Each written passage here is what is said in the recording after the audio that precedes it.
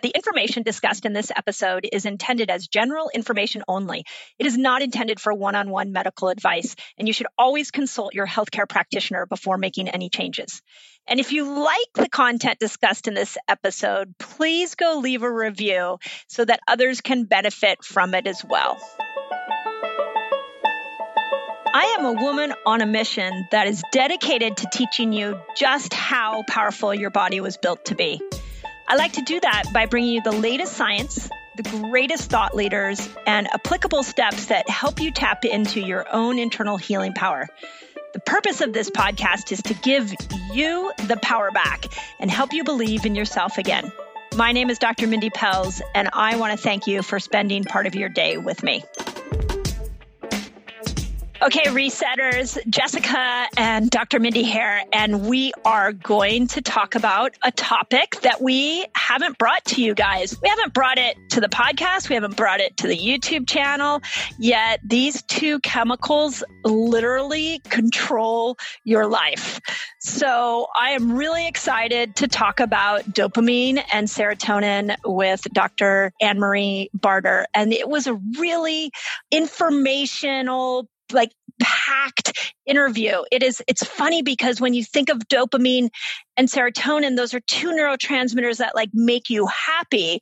But as you're going to see in this interview with Dr. Barter, there is a lot to unpack that's very science-based around these two neurotransmitters. Yeah. And it's interesting that I can't believe we've never talked about it on any platform. You have a whole wall dedicated to neurotransmitters. I know. I didn't even show her my neurotransmitter wall. That would have been a great idea. I've talked about dopamine fasting on my YouTube channel, and I've done some analysis or gone down rabbit holes of research about how do you reset your dopamine receptor sites through fasting.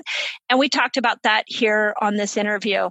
But as far as the production of dopamine, the production of serotonin, I really love that we brought on a neurotransmitter expert so that we can bring this, it's pivotal, really key information to our resetter public. Absolutely. Well, and you love dopamine. So I love dopamine. This is right up your alley. I will do anything to get more dopamine for sure. I know you will. I know. So, okay, let me read you a little bit about Dr. Barter so you know who I'm talking to. So Dr. Barter is a chiropractor, and she's gone on under extensive training, applied kinesiology. She's done 400 extra classroom hours as certified in applied kinesiology, and I know there's a lot of you out there that go to AK practitioners and love them. She also studied under Dr. Karazian, who he is actually incredibly brilliant when it comes to functional blood chemistry, when it comes to understanding the neuroendocrine system. So she quotes him and talks about him quite a bit in here. She has a very interesting background. She did not come to chiropractic from a place of thinking that was a career she wanted. She fell into it after discovering that she really hated the job that she was in. And she'll talk a little bit about that. But she's developed this really unique expertise in neurotransmitters. And what I think I loved perhaps the most about this conversation is how much she talked about the interferences to the natural production of these two neurotransmitters and what you can do to remove things from your body so that you will get the production of the neurotransmitters you were born to have. Yeah, she was more on removing sources than taking something to help your dopamine or serotonin production. She really emphasized that. Yeah. And I really love that because you guys that have fasted with us, you know that when you take food out of the equation, the body heals. Yep. Well, same thing with the brain and the neurochemistry of the brain. When you take certain chemical interferences out, we always think of emotional experiences that need to go away in order for us to be happy. But we really dove into the chemical interferences that were really slowing down the production of those two key neurotransmitters. So we're really excited to bring Dr. Barter to you, and all of her information is in the show notes. So you guys can go find her if this topic resonates with you. And as always, we hope that this type of information gives you belief back in yourself again. I think my parting words before I launch into the interview is just remember that if you aren't happy, if you are not satisfied, that often your life doesn't have to change in order for you to feel happy, in order for you to feel satisfied. It may be as simple as changing your neurochemistry. And that's what we're going to dive into in this episode. So enjoy. Hey, Resetters. As we step into the new year, I am so thrilled to invite you on an extremely transformative journey with me in my Reset Academy. So check this out. If you're ready to kickstart your fasting and health journey, which I know so many of you have reached out to us and asked how you customize a fasting lifestyle for you, my Reset Academy is the absolute best place to be. So here's what you get in the Academy, and I like to think of it in terms of a complete picture. So imagine being surrounded by people who understand your journey, who are passionate for fasting, who want to lift you up and will support you every step of the way. My Academy is not just me, my team, but it is an incredible group of people that are all dedicated to building fasting lifestyles and supporting each other in it. This is why I created the Reset Academy. So when you join, you gain access to all the exclusive calls where my team and I share the latest insights, we answer your burning questions, and we guide you towards your health goals. That's not it. We didn't stop there. By becoming a member, you're not just investing in a membership, but you're investing in yourself. I am such a fan of setting you up to win this year. And my Academy is the best place I know to do that. I want to keep you focused. I want you to customize this for you. And I want you to succeed at your health goals this year. End of story. So if you're ready to unlock your fullest potential and embrace a fasting lifestyle, join me. If it feels good, join me. And let's make this year an incredible year for us all. So all you got to do is go visit drmindypelz.com/Reset Academy to become a member. I can't wait to welcome you. I can't wait to see you on the Zoom calls. I can't wait to be in community with you. And most importantly, let's get your health goals handled.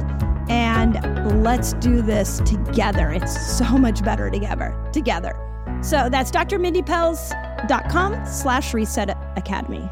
Excited to see you there. Let's start off with this. Your first profession wasn't as a chiropractor, was it? No. Isn't that so crazy how we all get started? Yes. No, it wasn't actually. Initially worked for Lockheed Martin. When I was in college, I thought, wow, I really want to be a high corporate executive. That's what I wanted to strive for. That's what I really wanted to do. Walked into Lockheed Martin on the first day. I remember having my sister on the phone and I told her, and I quote, she reminds me of this. Wow, this is so not for me.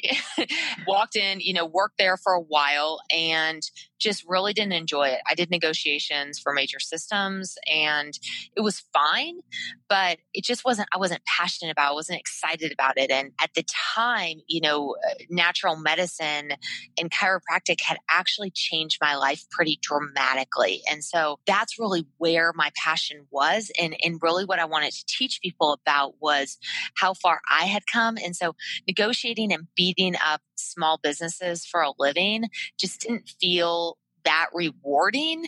And that's really what made the change. And so I worked at Lockheed during the day and I finished my prerequisites at night. And so it was a really tough time. I was gone. I was sitting in my work desk chair at 6 a.m. and I would get home to my house at somewhere around 10:30 a.m. after like the entire day.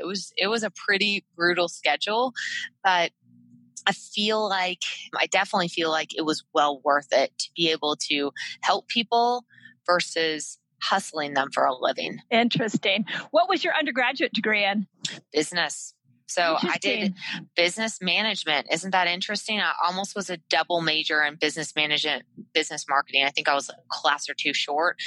I was just done. I was over it. So yeah, that was my undergrad. It's so funny how we think we have one course for our life that is like the proper course to go. And then we find out that, hey, you know what? There's no passion here. I was actually going to be a journalism major. And I was a year into journalism, into that major, and I sat in a class, TV and broadcast class, and they pulled in, back in those days, they pulled in a big TV, like it wheeled it in because we didn't have flat screens back then. Yep. And they showed a video of the MTV video of that song, Dirty Laundry. Do you remember that song? Kick them when they're down, kick them when they're up. And the instructor says, I just want you to see what it's like to be a journalist major. And basically it was how you get the story no matter what. If you hurt the person, don't worry. And from that moment, that exact class, I got up and I unenrolled from the journalism school and I enrolled in exercise physiology, was my undergraduate. You know, what's interesting is my initial thought before I majored in business was I wanted to do PR. And I remember walking into my first PR class, had a very similar experience. I went in there and the guy was like, this is a terrible career choice. This is a terrible job. If you want to get beat up for a living, do this job. If you want to not get a job, do this job. If you want to make pennies on the dollar, do this job. This is worthless. And he just like ranted. I was like, I think I'm out. I think not I'm for done. me. This is terrifying. I don't know what just happened, but I'm not interested. And it was kind of the same type of experience. And he just basically said, I don't know why you guys have enrolled in this class. Yeah. So, and I think those are like divine moments because, how much do you love your job now? I love my job. I love it. I think the downside of our job is that we definitely help to a fault, or we push ourselves to a fault to like really want to do more for the patient sometimes than the patient wants to do for themselves. But the other side of it is amazing. You get to see results that nobody else has done. You get to see changes in their life, like beyond their health, outside of their health. You get to see their marriage change. You get to see their whole entire lifestyle change. And I think that is the part that is incredibly rewarding. And people tell you, you know this as well as I do, they tell you over and over again that they've gotten their life back, or that they actually feel good about themselves, or they're doing things that they haven't done in years. Like suddenly I exercise again and I didn't used to exercise, or I actually have a good marriage, or I'm the same size I was when I was in my 20s and I'm now in my 60s and I'm going through menopause. I mean, those are powerful, life-changing experiences. Or if I didn't have you, I don't know what I would do. Actually, I had a patient today that said, I'd really like to move to, XYZ country to retire, but I don't think I can leave you. I was like, I love that that's a concern or a decision. That's hilarious. Yeah. But you know awesome. That as well. Oh, yeah. I mean, you feel the same way. I've been in practice for 25 years now. And I always say that when I was first in practice, people would come in and they were still very stuck in this, like, what pill are you going to give me kind of mentality. And I was 26 when I graduated and I looked like a baby. And people were like, I don't really know, if I'm going to trust you. And then fast forward to 25 years later and people come in and they're like, please, I just need to get off these medications. I need to prevent this surgery. I'm tired of being given diagnosis.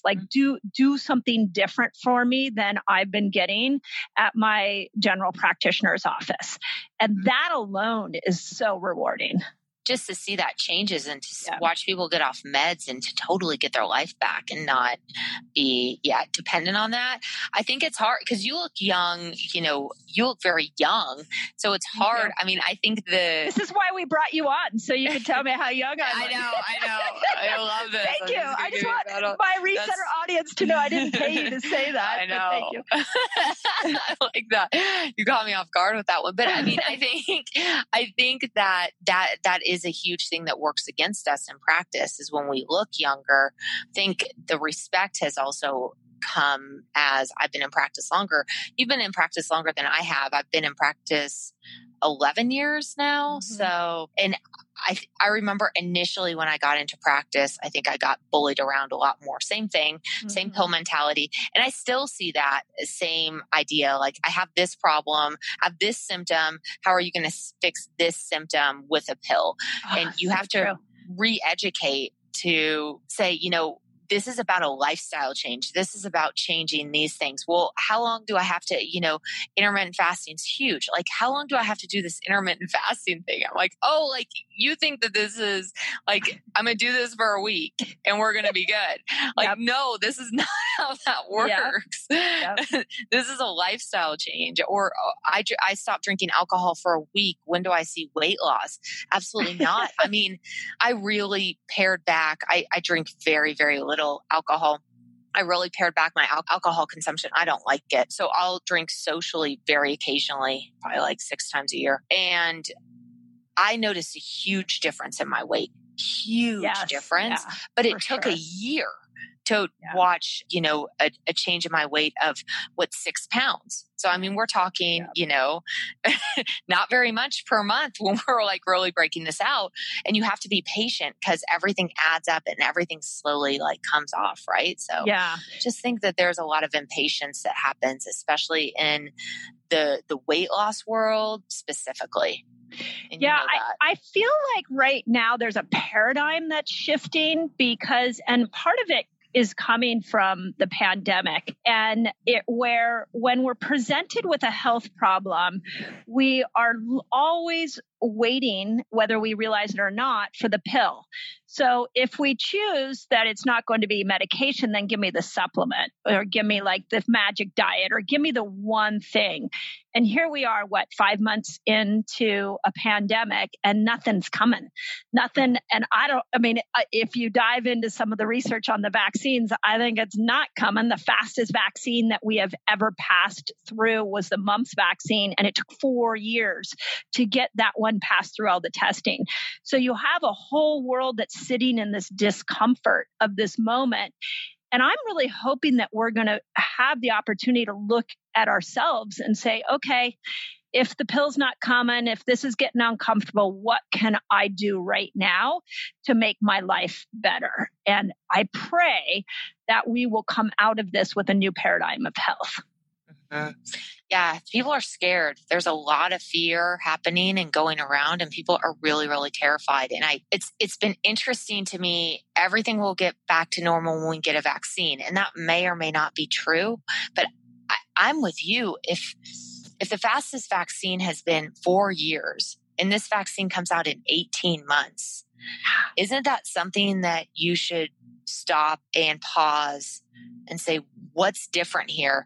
Because these types of vaccines, for viruses can be pretty challenging, especially if it has, I've seen everything in the research to high morphine ability, to no morphine ability, to, who knows? So if it's able to morph, how do you create a vaccine for that? You don't really. And so that's a challenge. And then we have sort of in the same effectiveness as, the flu vaccine. Right. Yeah, no, it'll be really interesting to see how it plays out for sure over the next couple of months. So I agree. But what I want to dive into and why I brought you on is I really want to talk about neurotransmitters. So I'm mildly obsessed with neurotransmitters. In fact, prior to this interview, Jessica said, well, if you had to say what your favorite neurotransmitter is, what would it be? And I was like, well, it's dopamine, of course. Hello, isn't this what we're all like chasing?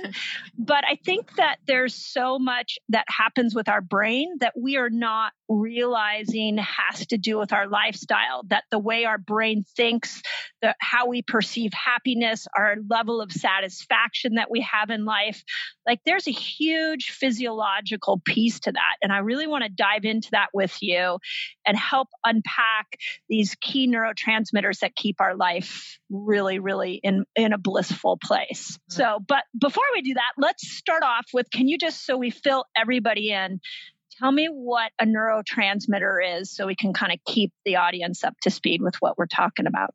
So in a fancy way to say it, they are chemical messengers. Okay. So these are things that we generally think of as brain chemicals. And so they make us feel happy. They make us feel, sad, connected. They make us feel worthwhile. They make us feel motivated. They can help us not to crave caffeine or nicotine, whatever it is. So they help with cravings and addictions, but they also are going to just make you feel joyful and happy. And the two that I'd like to talk most about today are serotonin and dopamine, because both of those I think are really, really powerful, especially in the food, eating realm, and also feeling good. And what I really noticed when I first got into practice, and I would give people an elimination diet for 30 days. Okay. And what would happen would the patients would be totally on board. I'm on board. I'm ready to go, doc. Yes, I'm excited. Great. I'd follow up with them and I just couldn't do it. I couldn't do the diet. I had to have fill in the blank, cookies, cakes, candies, pastas, breads, whatever it is, fill in the blank there, but simple carbohydrates of some sort. And they said over and over again, and I heard this a couple of times, it's not a willpower issue. I was like, okay. And so that makes me think, when multiple different patients will say the same thing to you, and they said, I just can't. I don't know what it was, but I had to have X, Y, and Z. That really made me stop and think. And I was like, what a powerful statement. These people are so motivated to do this diet, but they tell me that they can't. So fast forward just a couple years, and I just want to give my perspective of really how I got into this and how it affected my life. But I remember I was working really long hours, and I was getting older, right? And so we can pretty much blame everything on getting older and working long hours, right? And so I remember telling people about health every day, and driving home and stopping and getting a chocolate chip cookie at the end of the day. And I was like, okay, what's going on? What's happening in my life that makes me need to do this? And I started really thinking about neurotransmitters. Like, I was just so fatigued and so exhausted at the end of the day. And it continued to get worse and worse and worse. And I remember walking into my office one day and sitting in the corner, and I just couldn't get it together. I just wasn't good to treat. I took like something that increases dopamine, a supplement. And I was like, bing, ready to go.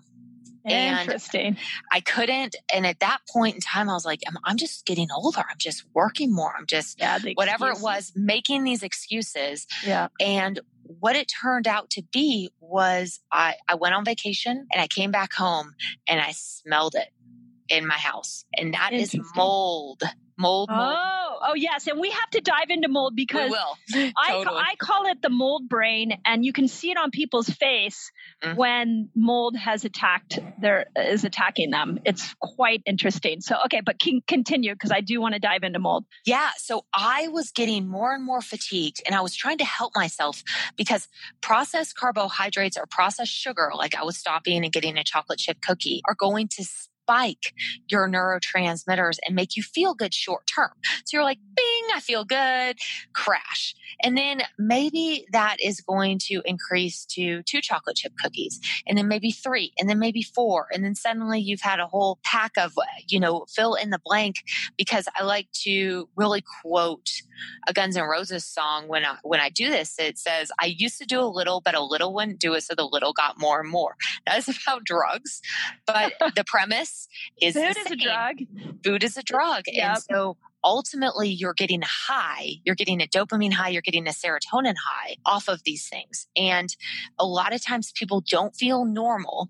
And you'll hear this, they don't feel normal unless they have those processed carbohydrates to be able to get through the rest of the day. It's a big, big, big keynote. Your neurotransmitters are tanked. Interesting.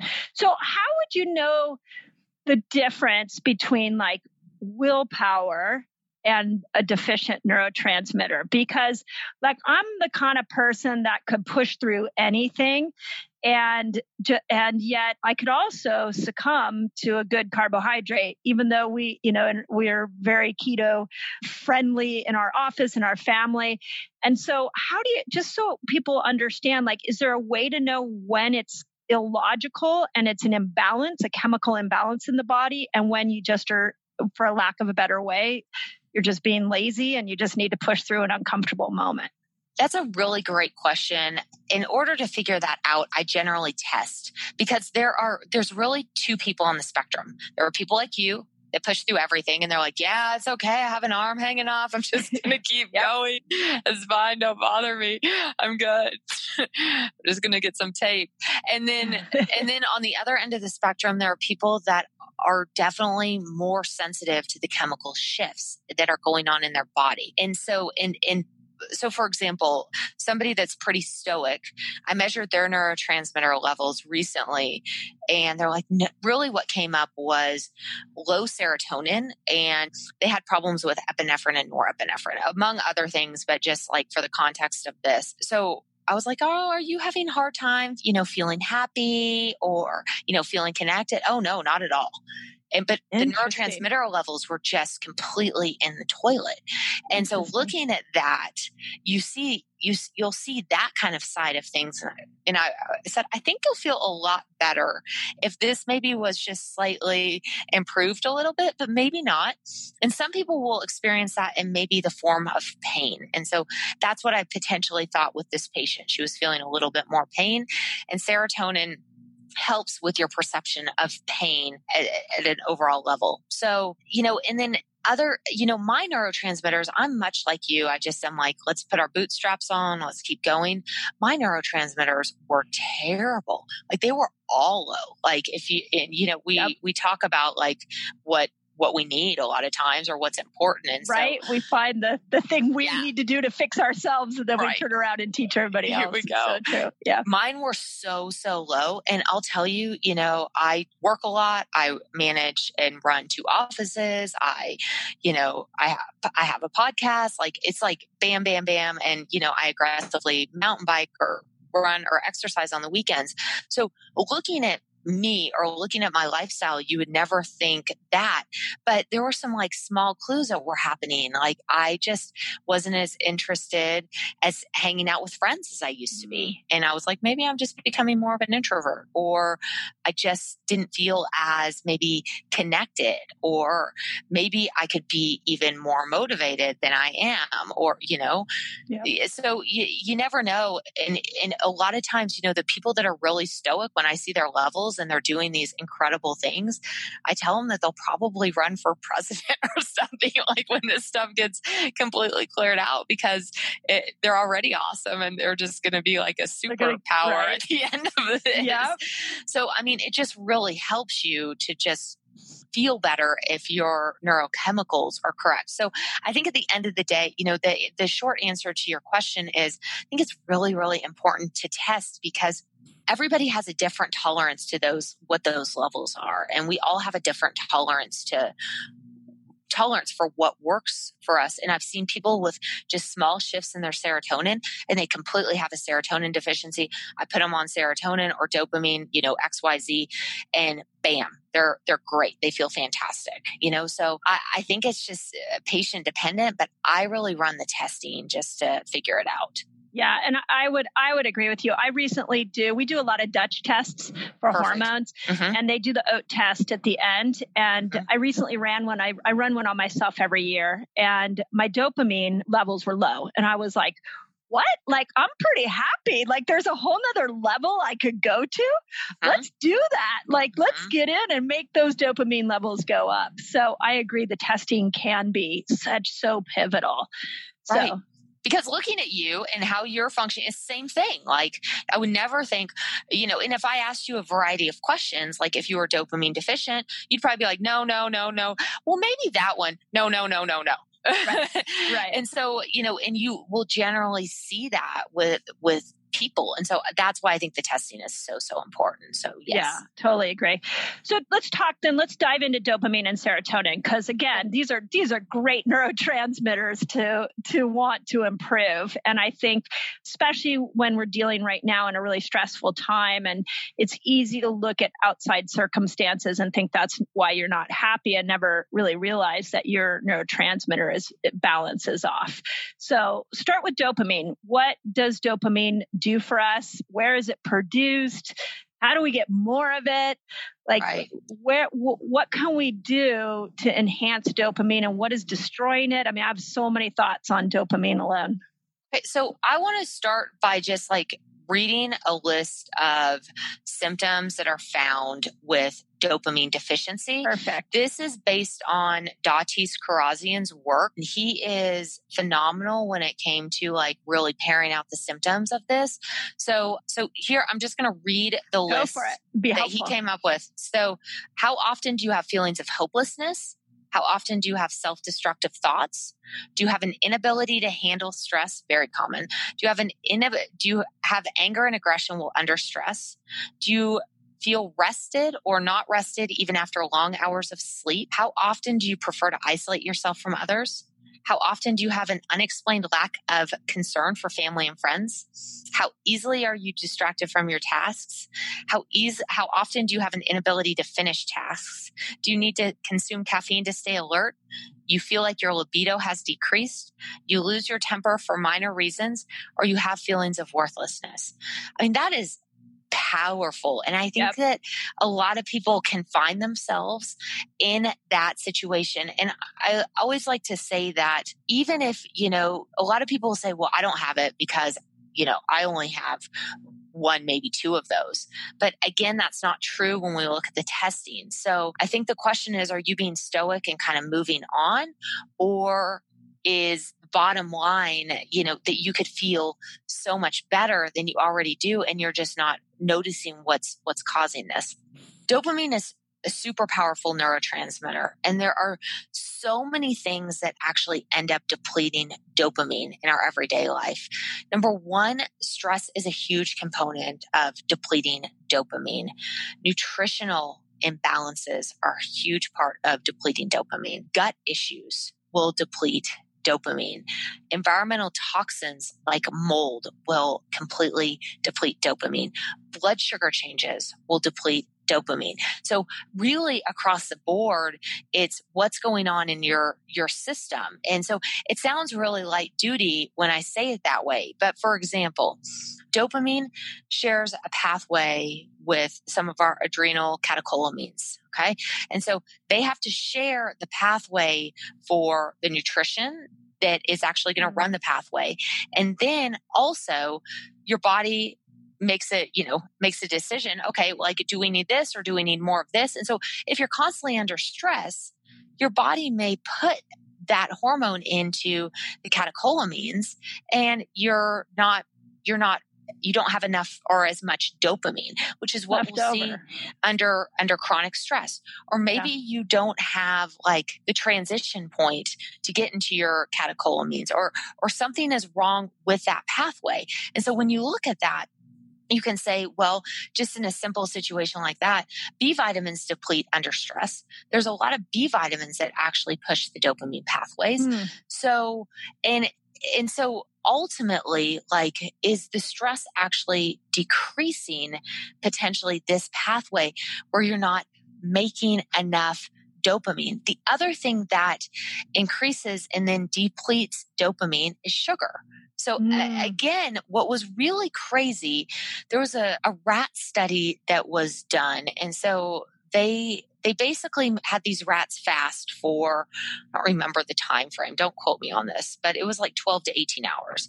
And then they had two groups. They gave one group rat chow, and then they gave another group a sucrose or sugar solution, and also rat chow. And so they wanted to measure the dopamine levels in the rats. And so the dopamine levels in the rats that just got the rat chow was totally fine, whatever their rat chow food is. In the sucrose group, they chose to have the sucrose solution first. And each day they drank more and more of the sucrose solution. And every day they measured, and their dopamine levels a lot of times were 150% above baseline. Okay. But what ends up happening when you do this repeatedly is that the only time, because it brings your dopamine levels up and then it brings them down and then it brings them up again and then it brings them down again. So what we'll see with binge eating is that these folks, the only time they feel normal is when they're in a binge.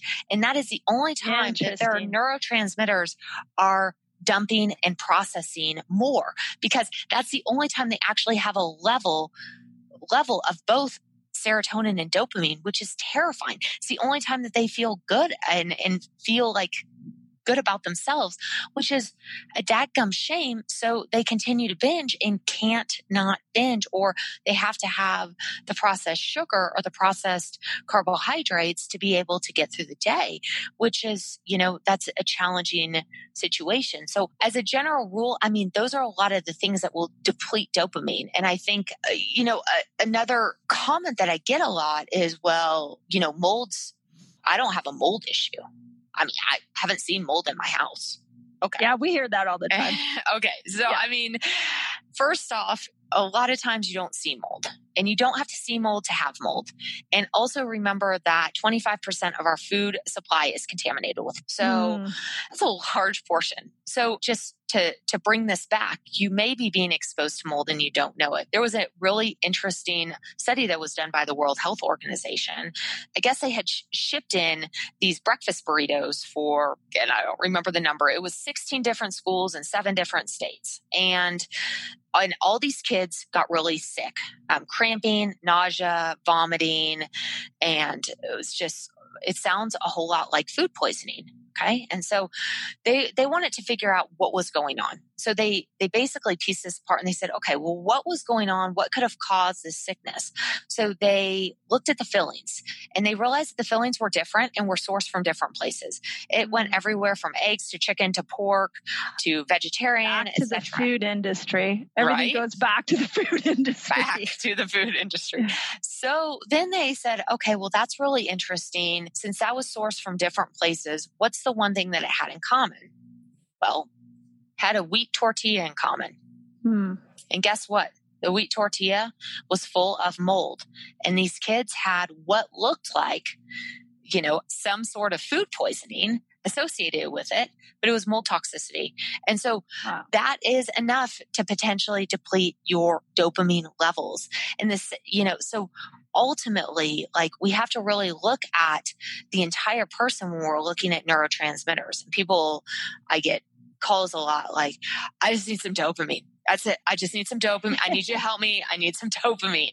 But there's a problem with doing that. Or people will search out and they'll say, I'm just going to get things that will increase my dopamine levels. And that's just not great, because there are some things that can cause toxic byproducts with dopamine. So you have to be really careful about what you're doing. And that cycles back to what's going on in your gut. And there are certain bacteria that will create toxic byproducts in your body, or certain people will have high inflammation in their brain and they don't need dopamine. They need to decrease the inflammation in their brain. So when we're looking at this, it's kind of, there's a lot of things that affect it. And so you have to decide which one, or it's generally a multitude of things to really fix the underlying system. And generally I do give, support on those neurotransmitters, because it makes people so much more compliant on the diet, as long as it's safe.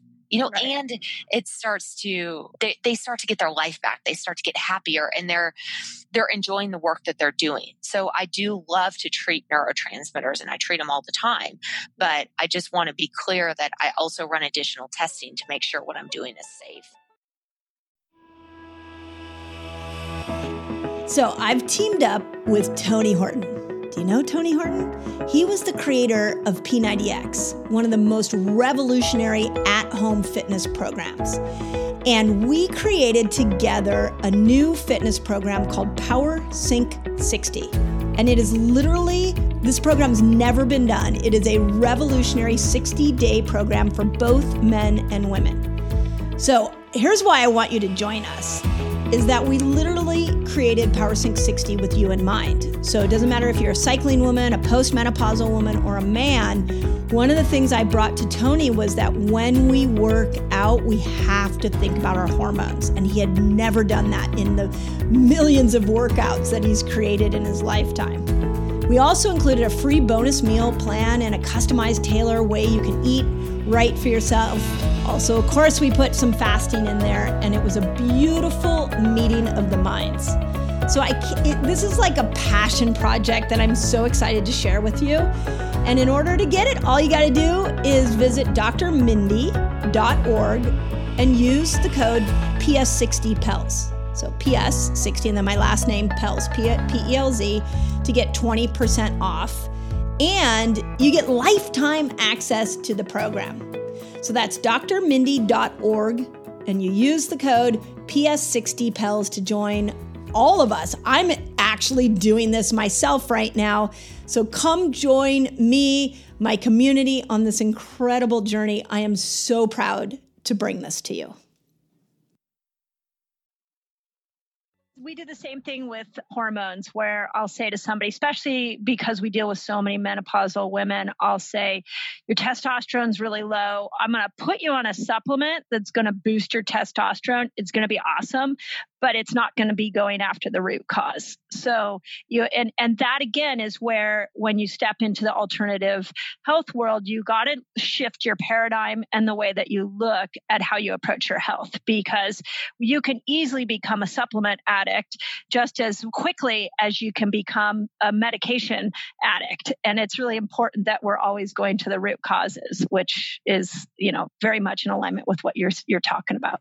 And I think that's a really important point. And like when I tell patients, I tell them that this is like a story. This is going to have a beginning, a middle, and an end. And you're going to be on, in menopause is different.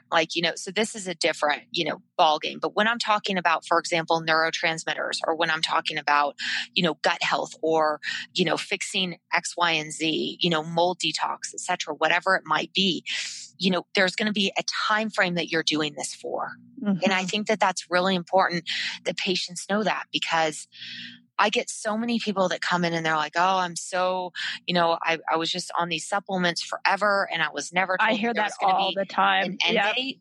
And so I think it's really important for people to know that a lot of times if you run the testing, which is so important, please run the testing, then you can look at levels and you can say, okay, here's what's going on. Here's how we fix it. Here's what we do. Here's how long you're on the supplement. It'll save you so much money in the future by not guessing. Yes. And to actually know, hey, here's what I need to do. And you're going to feel so much better. And each step in the process, I think folks want a magic diagnosis. Oh my goodness, it's going to be my diabetes that's causing this. It's going to be, my mold exposure that's causing everything. But the problem is once you've gotten to that point, once you have blood sugar dysregulation, and once you have, mold exposure and heavy metal exposure, and, the list goes on, right? Neurotransmitter dysfunction.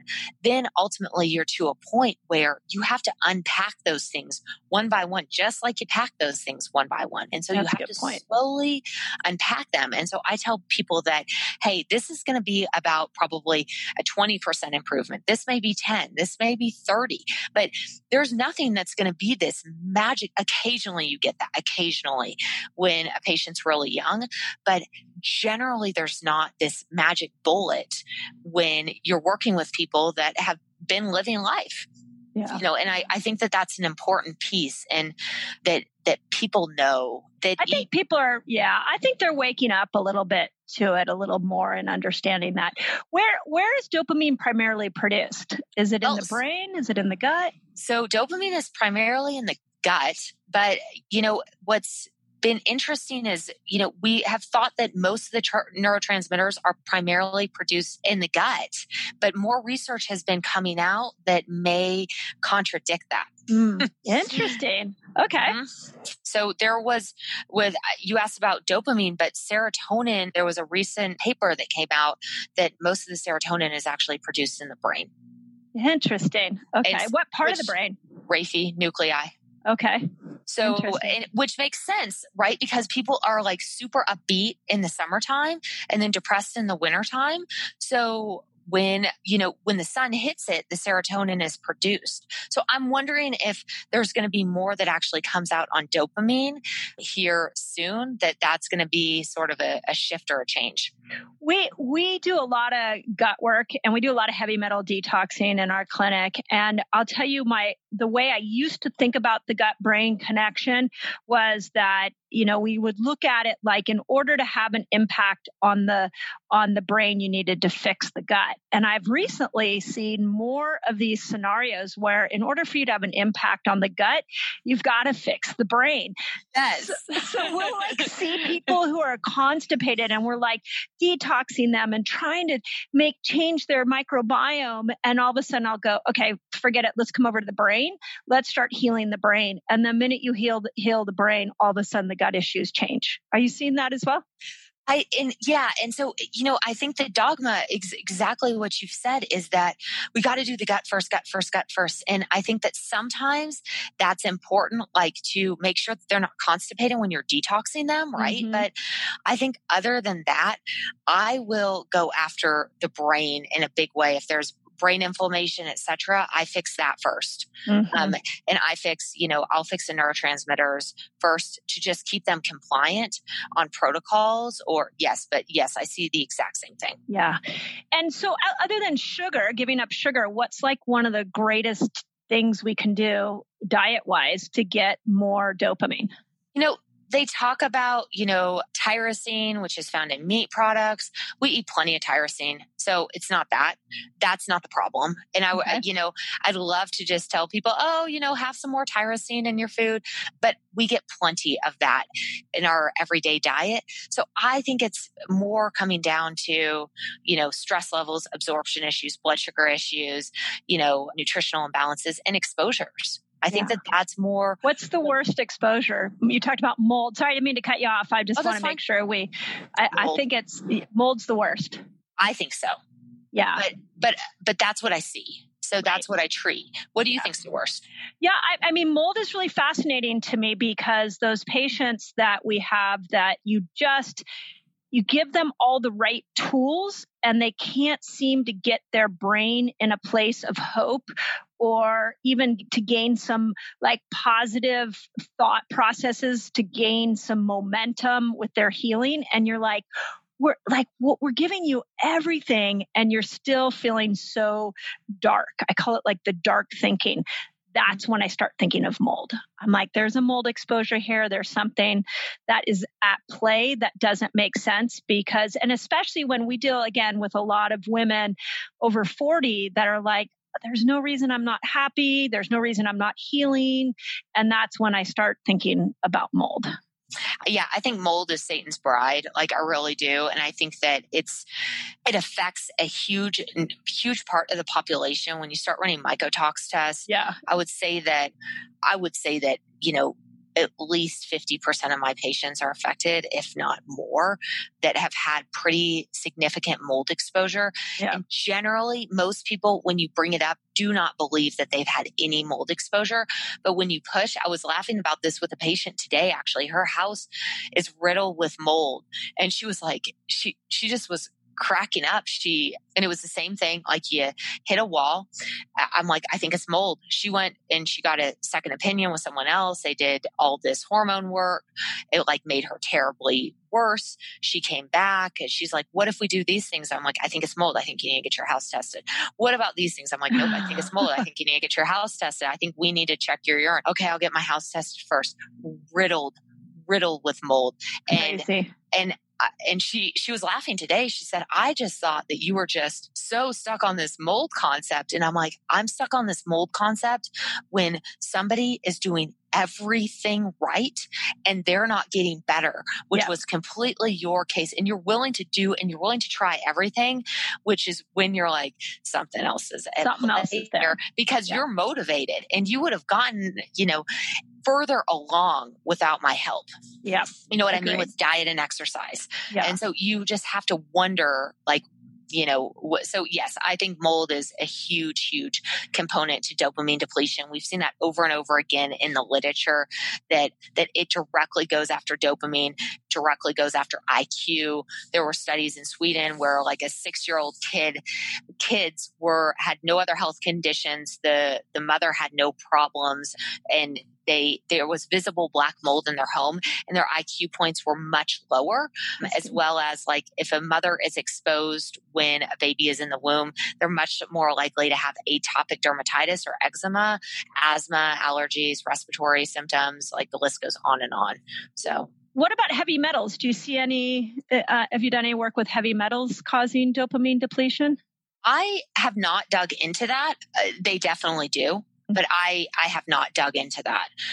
They are, they're not great. I detox them out when I detox out mold. Everybody has heavy metals. I mean, everybody does. So I just basically make that assumption and start cleaning them out, some worse than others. Yeah. And then, the nutritional testing that I'll do to, say, oh, okay, like you're low in malic acid or you're low in magnesium, et cetera, those things also will help, so I do it in a roundabout way, but that's not really my big stick.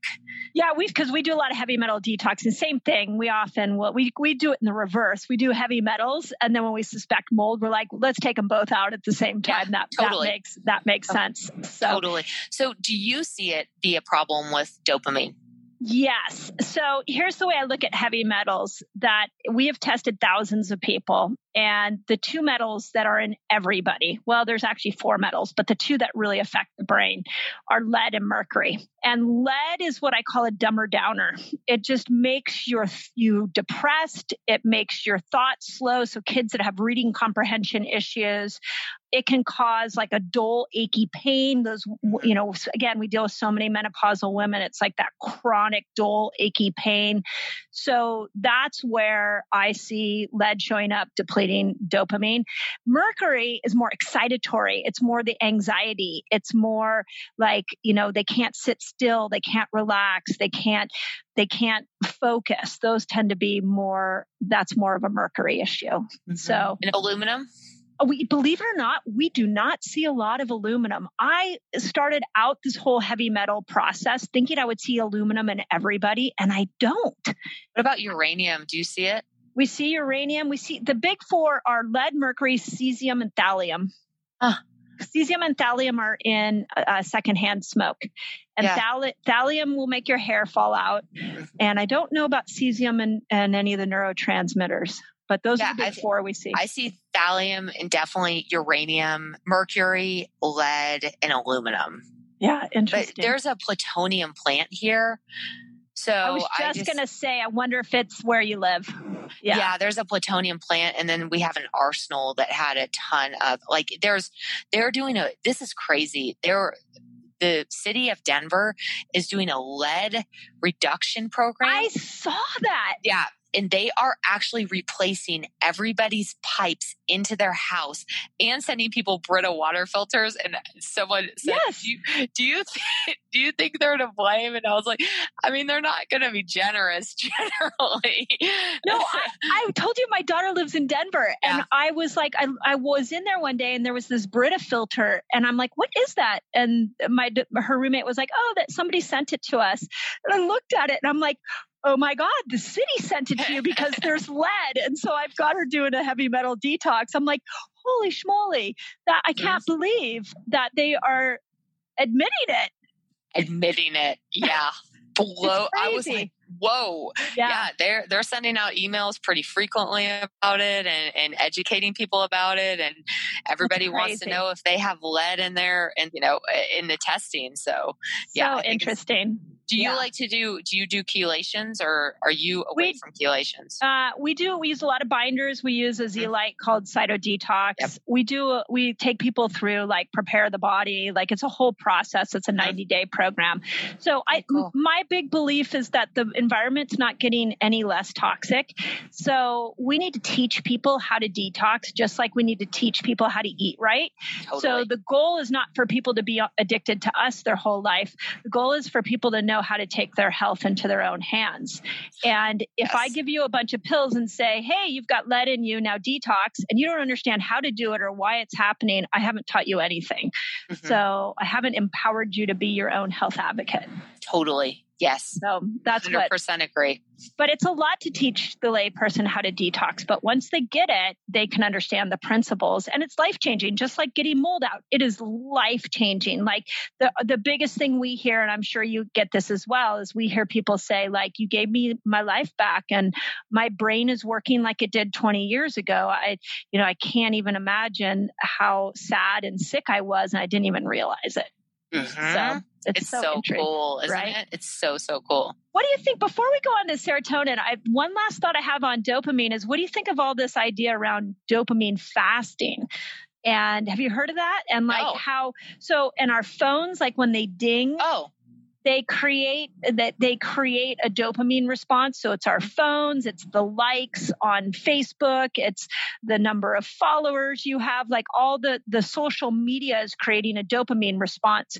So one of the things we're seeing a lot here in Silicon Valley is there is a term coming out called dopamine fasting, where you get off all the electronics, you get off all the social media. You're supposed to completely bring the sensory input down so that you can reset those dopamine receptor sites. I mean, I think it's great. I think it's a major, major problem that we are constantly needing the dopamine dump. And so, yes, I mean, I think electronics and Facebook and all of that play a huge role. I mean, it's the same thing. It's like a bump for a short period of time. It's like you're playing the same game as sugar, right? But that's when you hear about people like, oh, I didn't get enough likes, so I jumped off a bridge. Like they felt worthless. And that's so incredibly sad. And so we're seeing people commit suicide, from, not having enough dopamine, right? They don't have enough dopamine. They didn't get the likes that they wanted, and that tanked their dopamine levels even more. So, I mean, I think it's incredibly sad. I think it's really good to fast from that type of, influence. I mean, social media is dark right now anyways. It's a pretty dark place to be. And I think that I think the news and I think all of that is causing a lot of problems, a lot of depression. I think it's becoming an epidemic. Yeah. It's a fascinating subject. And I think if we could all take a little dopamine fast, it'd probably be good for all of us. So, okay, let's go into serotonin. So what is serotonin? What's the difference between that and dopamine? Because they're both kind of elevating neurotransmitters. So like on Winnie the Pooh, I think of dopamine as Eeyore, and I think of more serotonin as a little bit more Pooh Bear, so more like dopamine or so more deficiency. So serotonin, again, we talked about that was actually made in the brain. There's going to be a lot of people it's a pretty recent study. A lot of people will still be saying it's made in the gut, but it is actually made in the brain in the Raphe nuclei. It can be stored in the gut. So serotonin type symptoms, I'm just going to read them off. Yeah, so read you can them. just see. All right. Losing your pleasure in hobbies and interests. You feel overwhelmed with ideas to manage. You have feelings of inner rage or anger. You have feelings of paranoia. You feel sad or down for no reason. You feel like you're not enjoying life. You feel like you lack artistic expression. I don't know if that's ever going to come back for me. I don't have any artistic expression. You didn't have it in the first place. I don't think I ever had it. I don't think I did. You should see me do those paint classes. It's so bad. Horrible. You feel depressed in overcast weather. You're losing your enthusiasm for your favorite activities. You're losing your enjoyment for your favorite foods. You're losing enjoyment for friendships and relationships. You have difficulty falling into a deep, restful sleep. You have feelings of dependency on others. You feel more susceptible to pain. You have feelings of unprovoked anger, and you're losing your interest in life. This is what we think about as a more traditional type depression. So this is a person that is going to stay on the couch and not be able to get up and to get motivated. Dopamine is going to be the person that just can't get to getting their taxes done, right? So So this person is just like the typical type of depression that you see. And this is why we see it more in the winter months, because they don't have the sunlight that is like hitting and working. And so with some people, it's actually really helpful to do a light box in the winter time to help. Like a happy light. A happy light. Yeah. Yeah. So that can help serotonin production, and that can help you feel a little bit better. I've seen that with some patients that really wanted to try that happy light in the wintertime. And we still get sun here, but it's just, and you guys do too. Yeah. But one of my patients said, she got the happy light, and she looked at me and she said, "Is this how you feel all the time? Like, you're always happy. Is this how you feel all the time?" And I'm like, "Yeah, I think pretty much. Like, I have feelings, and it's up and down. And but yeah, I mean, for the most part, I feel pretty happy." And she said, "This is crazy." just from light alone. She didn't do any of the neurotransmitters. There was no gut testing, nothing. She was like, "I just want to first try, this thing." And we had detoxed out mold. And she's like, "I'm feeling so much better. I want to move on to neurotransmitters, but I just want to try a light box first." Great. Okay. She's like, "This is amazing."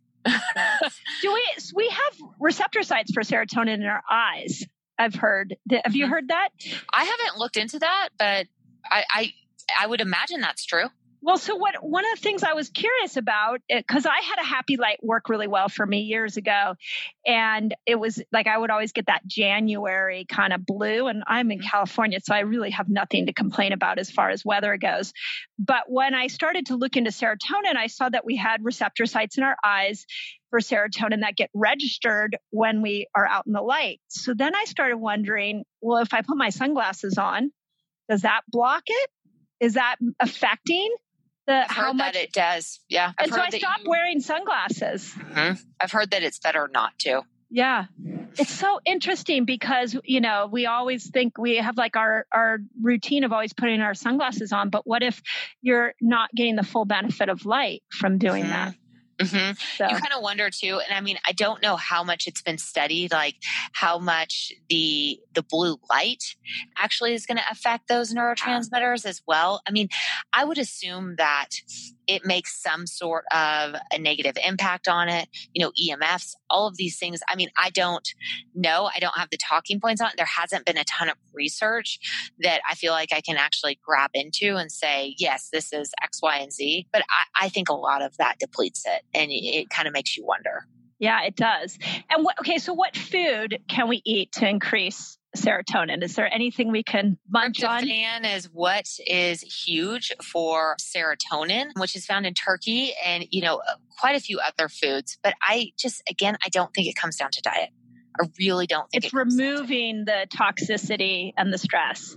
I really think it comes down to just really building up those pathways, and removing whatever is hindering it, whatever that might be. Inflammation, blood sugar is huge. And most people don't think they have a blood sugar problem. Yeah, and we see it over and over again, that most people are already trending into metabolic syndrome hugely. And it's pretty common. And so I think that looking at all of those factors, to say, okay, what does my blood sugar look like? What does my gut health look like?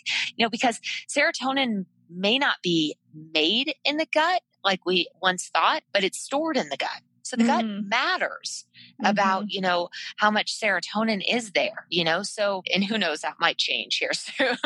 You never know with research coming out. So I think we have to consider all of these overall factors of what potentially could be depleting it. And, if you look at 50 different patients, it's going to be 50 different answers. Yeah. Yeah. And so I think that that's like the drive home point, is that you really need to look at the testing to figure out what's right for you, and not to be doing, serotonin supplements indefinitely or to boost that up indefinitely, because you're not ever fixing the pathway. So a lot of folks are saying, well, I'll just go get on, some 5-HTP or St. John's wort or whatever it is to boost up serotonin, but you're not ever fixing that pathway or ever fixing the underlying cause of it. And so you're just going to be in the same cycle over and over again. It's no different than taking, a statin for high cholesterol. Yeah, we're so used to putting stuff again back into us to make us intelligent. And this is what I love about fasting is that Fasting's powerful. It's so cool because you can basically take a non-believer who is like, my body's breaking down, my brain's breaking down. You can remove food and you can put them through a fast and they can literally tap into the miracle that their body was meant to be. And they just all of a sudden go, whoa, I didn't know that my body had that capability. And it's really cool to watch. Fasting resets neurotransmitters. Yeah, a 48-hour fast is what I saw. I saw some science showing that it will reset the dopamine receptor sites and it creates new receptor sites for dopamine. And I mean, you think about how you feel. Like, so people are much more clear thinking. They're much more motivated. Their symptoms really change like throughout the fast, right? And so I think it's pretty powerful medicine to be able to fast. So, I mean, I think if there's one thing that you do to help with some of your neurotransmitters and like really resetting your body, I think it's more fasting. I think fasting is way more powerful than saying, have a seat and have some turkey. Right. Yeah. Right. sit down. Yeah.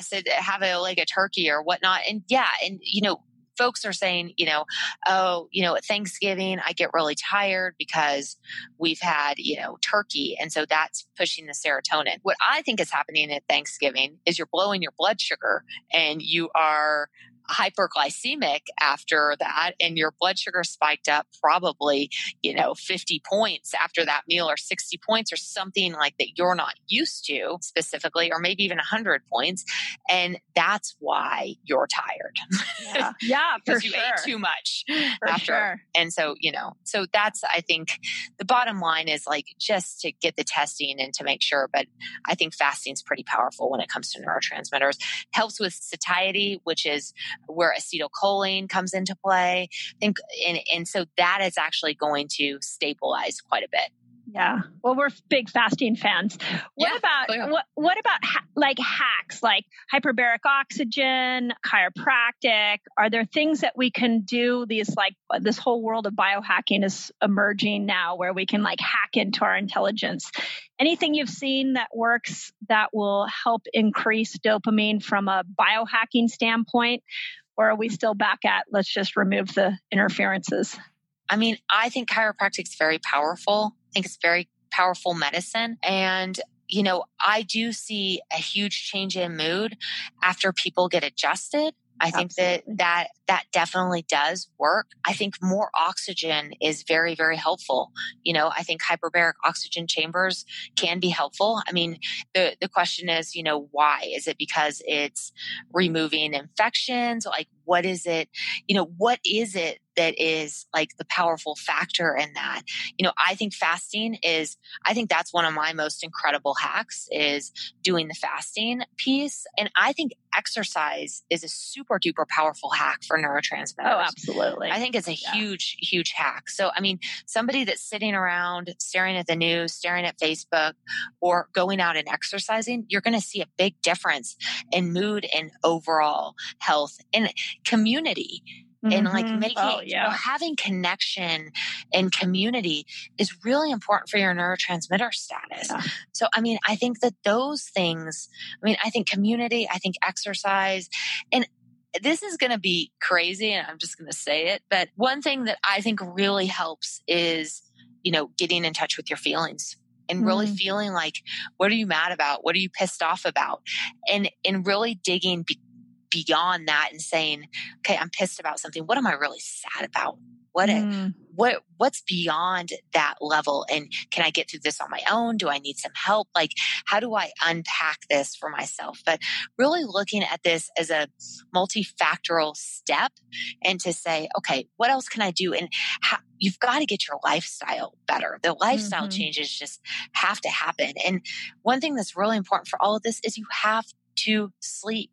Like, people want to just change their diet.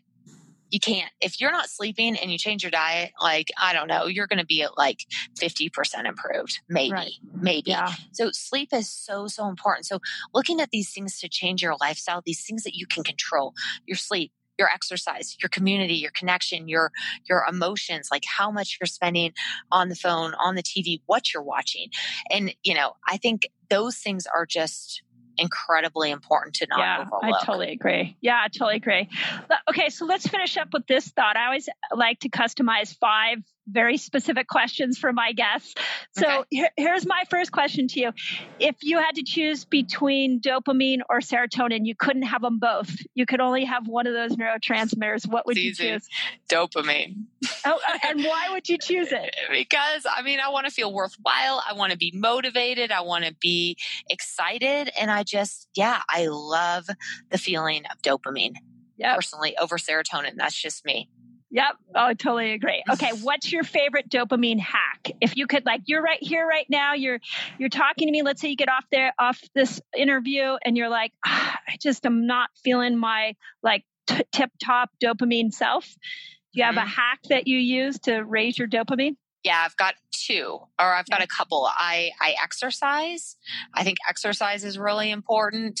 Sex is really important. So exercise, sex, and I think that, I take dopamine supplementation if I need it. And so that's kind of, those are my hacks for dopamine. Okay, awesome. You need to bring Susan Branton onto your podcast. She is a sex advisor. We brought her on and talked to her, and she will blow your mind on the neurophysiology behind sex. So we'll connect you guys. Cool. So, okay, what's the one habit that you do that you feel like, I'm going to do this, but it's going to deplete my dopamine? I know it is. I push myself to the absolute limit. So I think I push and push and push. And so I basically do every day like that. So my lifestyle is a little bit more stressful. And so with, seeing patients and the caseload and the level of cases, and I will push because I really want to make the cases a priority. And so I will push myself probably beyond my limits. Yeah, rushing woman syndrome. It is definitely a dopamine, definitely a dopamine depleter. So. Yes. I've been her. That's been actually the gift of the pandemic for me, is how much I've been forced to slow down, travel, all that stuff has just come to a screeching halt. And it's really created a different pace in my life. And wow, dopamine definitely has gone up because the pace has gone down. And pace is huge.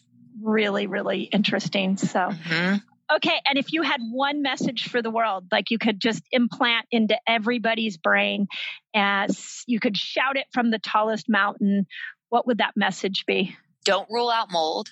Always make sure you double check to make sure, even if you live in a dry climate. And it's not because you're getting older. Yep. And that so ties into my menopause journey. I really was so frustrated in my mid 40s with my hormones. And all I kept being told by the top experts was, you're going through, it's perimenopause, it's perimenopause. And once you understand how intelligent our bodies are, you will not accept limiting beliefs like that. So limiting. Yeah, so limiting. Yeah. Well, this was awesome. I really appreciate you taking the time and educating. Yeah, my Resetter crew will just love this. And where can people find you?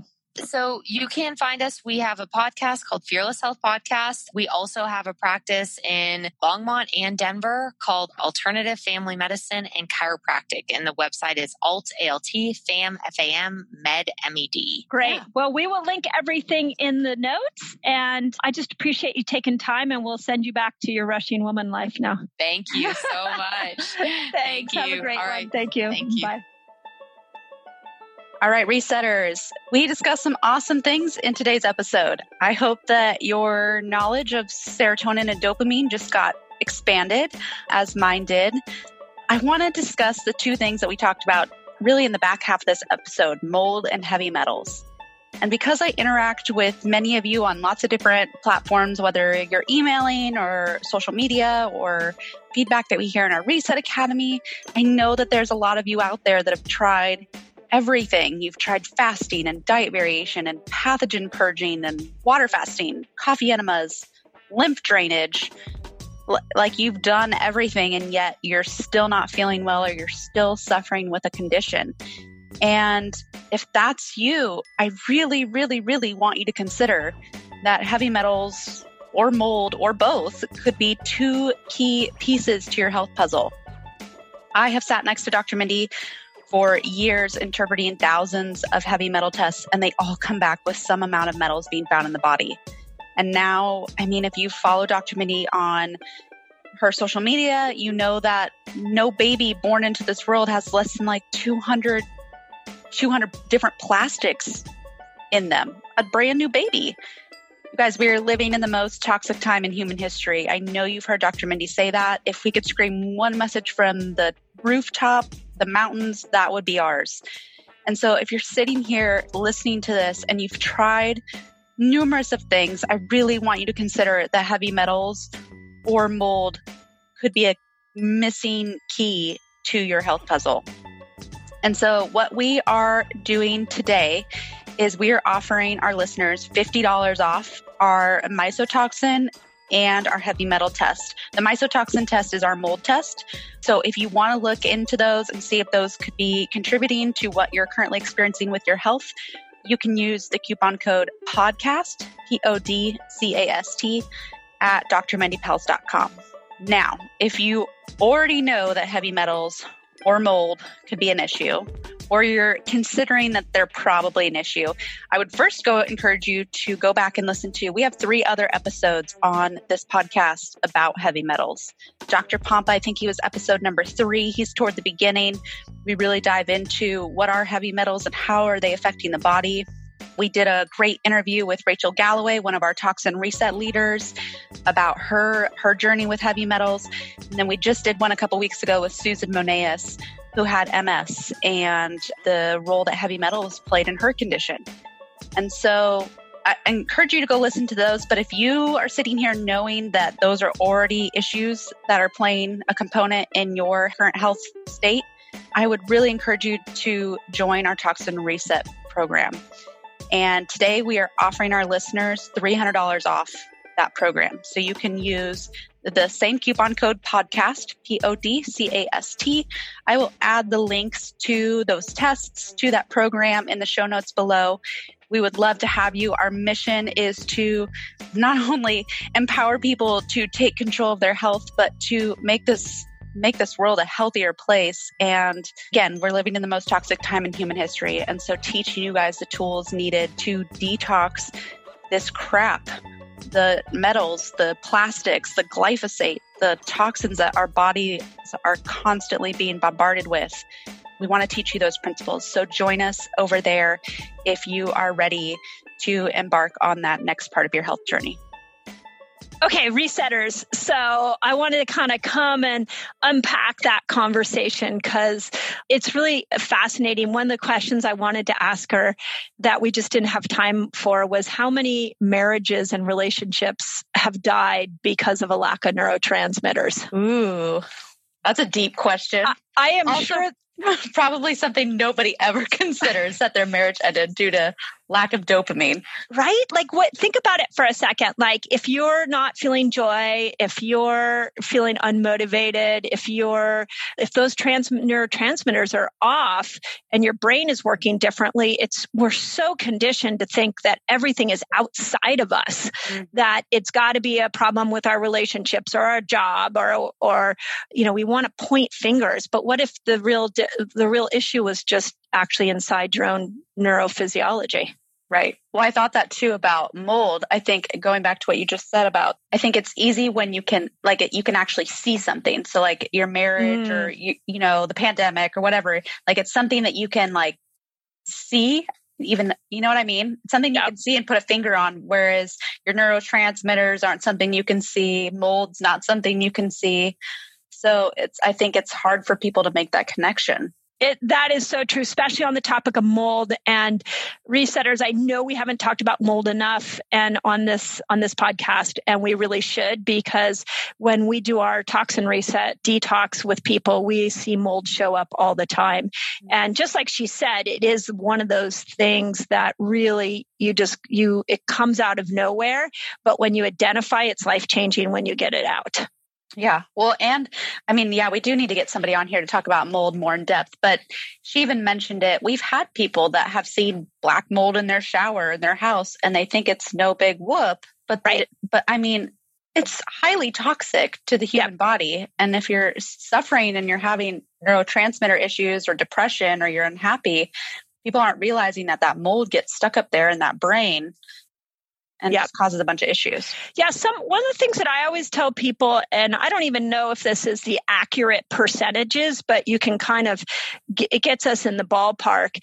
I think happiness is like 25% are genetics. And by that, I mean like how you were modeled to be happy. I think it's about 25% your circumstance. And then I think it's about 50% your physiology. And I'm basing that off the fact that I can sit and I know you've seen this too, Jess, like we could sit with a client who has everything to be joyful for in life. And we hear this with women going through menopause all the time. Like there is nothing for me to not be joyful for. And yet they're still unhappy or they still don't have a level of satisfaction and self-worth and all of those emotions, I think often can be a neurotransmitter imbalance. And we just don't talk about it enough. Right. Well, and it's adding, like she talked about with the lifestyle, there's so many pieces to either happiness or to feeling healthy. And so you've got to be willing to look at all those pieces. So if you're talking about what you just split up, 25%, how you were raised, 25% circumstances, 50% physiology. You have to be willing to look at each one of those categories and understand how you're doing in all those categories, before you just start blaming it on one thing. On one thing. Yeah. And that I saw that come through the thread of the conversation. And I really appreciated that. I kept trying to give me the one thing, because I do like the one thing. And I love how committed she was to the lifestyle that needs to be there in order for these neurotransmitters to be balanced. And I think we also are in alignment with how it's like removing the interference, removing the imbalance so the body can work the way that it's meant to work. And we do not live in a healthcare system that does that. We live in a healthcare system that's like, let's put something in to change the body. And you heard her keep coming back to that. Mm-hmm. And I really appreciate that. Well, and it's our love language, right? We always talk about removing chemical, physical, and emotional interferences and how you've got to be looking at all three of those in order for your body to be in balance, for you to have a happy life, for you to be healthy. What'd you think? That whole picture. What'd you think of the list she read of the symptoms? Were you analyzing yourself and going, I might have a little dopamine serotonin issue? Yeah, maybe on a couple of those. But I think most people are going to identify with one thing on those lists. Yeah. When she read the dopamine one, I was like, oh, no, don't have that. Don't have that. Ooh, I have that. And then I was like, when she got done with the list, I'm like, no, I don't have a dopamine problem. And then she's like, some people will listen to that list and think I don't have a dopamine problem. And I was like, oh yeah, that's me. That would be me. Right. So going back to you just push through and, don't care. But yeah. So that was pretty funny. And then the serotonin was another one. I think we can all resonate with different pieces there. So yes, absolutely. So, yeah. I also love that she brought up one of her favorite hacks was sex. I was I was not expecting her to say that. No, I wasn't either. But she was clear and yep, this is it. So, and she was also clear she'd take dopamine over serotonin. Yes. I think you would too. I think I would too. Well, I think you said that, but yeah. Yeah. No, this is why when I got my organic acids test back, I was like, whoa, okay, there's another level of dopamine I can go to here. So I'm sure we need to see Mindy at that level. Right, exactly. I actually think I need to run a mold test on myself now because I live in an old home. I'd be interested to see what that mycotoxins test looks like for me. Yeah, so that's a good idea. Yeah. But this was great. So resetters, let us know. Again, we love to bring you interesting topics. And as always, we want you to believe in yourself. So hopefully that you got some insight. And what we're really hoping is that instead of blaming circumstances, that you take information like this and realize how powerful you are and how much control you have. And that you don't have to have your circumstance change in order for you to be fulfilled and happy happy and living the life you've always dreamed of. So I hope you enjoyed it. You put the whole foods in, you take all empty foods out, you put organic food in, and you shake bad toxins out. You eat keto biotic and your microbiome shouts. That's what it's all about. You put fast cycling in, you take overeating out, you put the good fats in, trying 7 fast types out. You download Carb Manager where your food is all graphed out. That's what it's all about. That's what resetting is all about.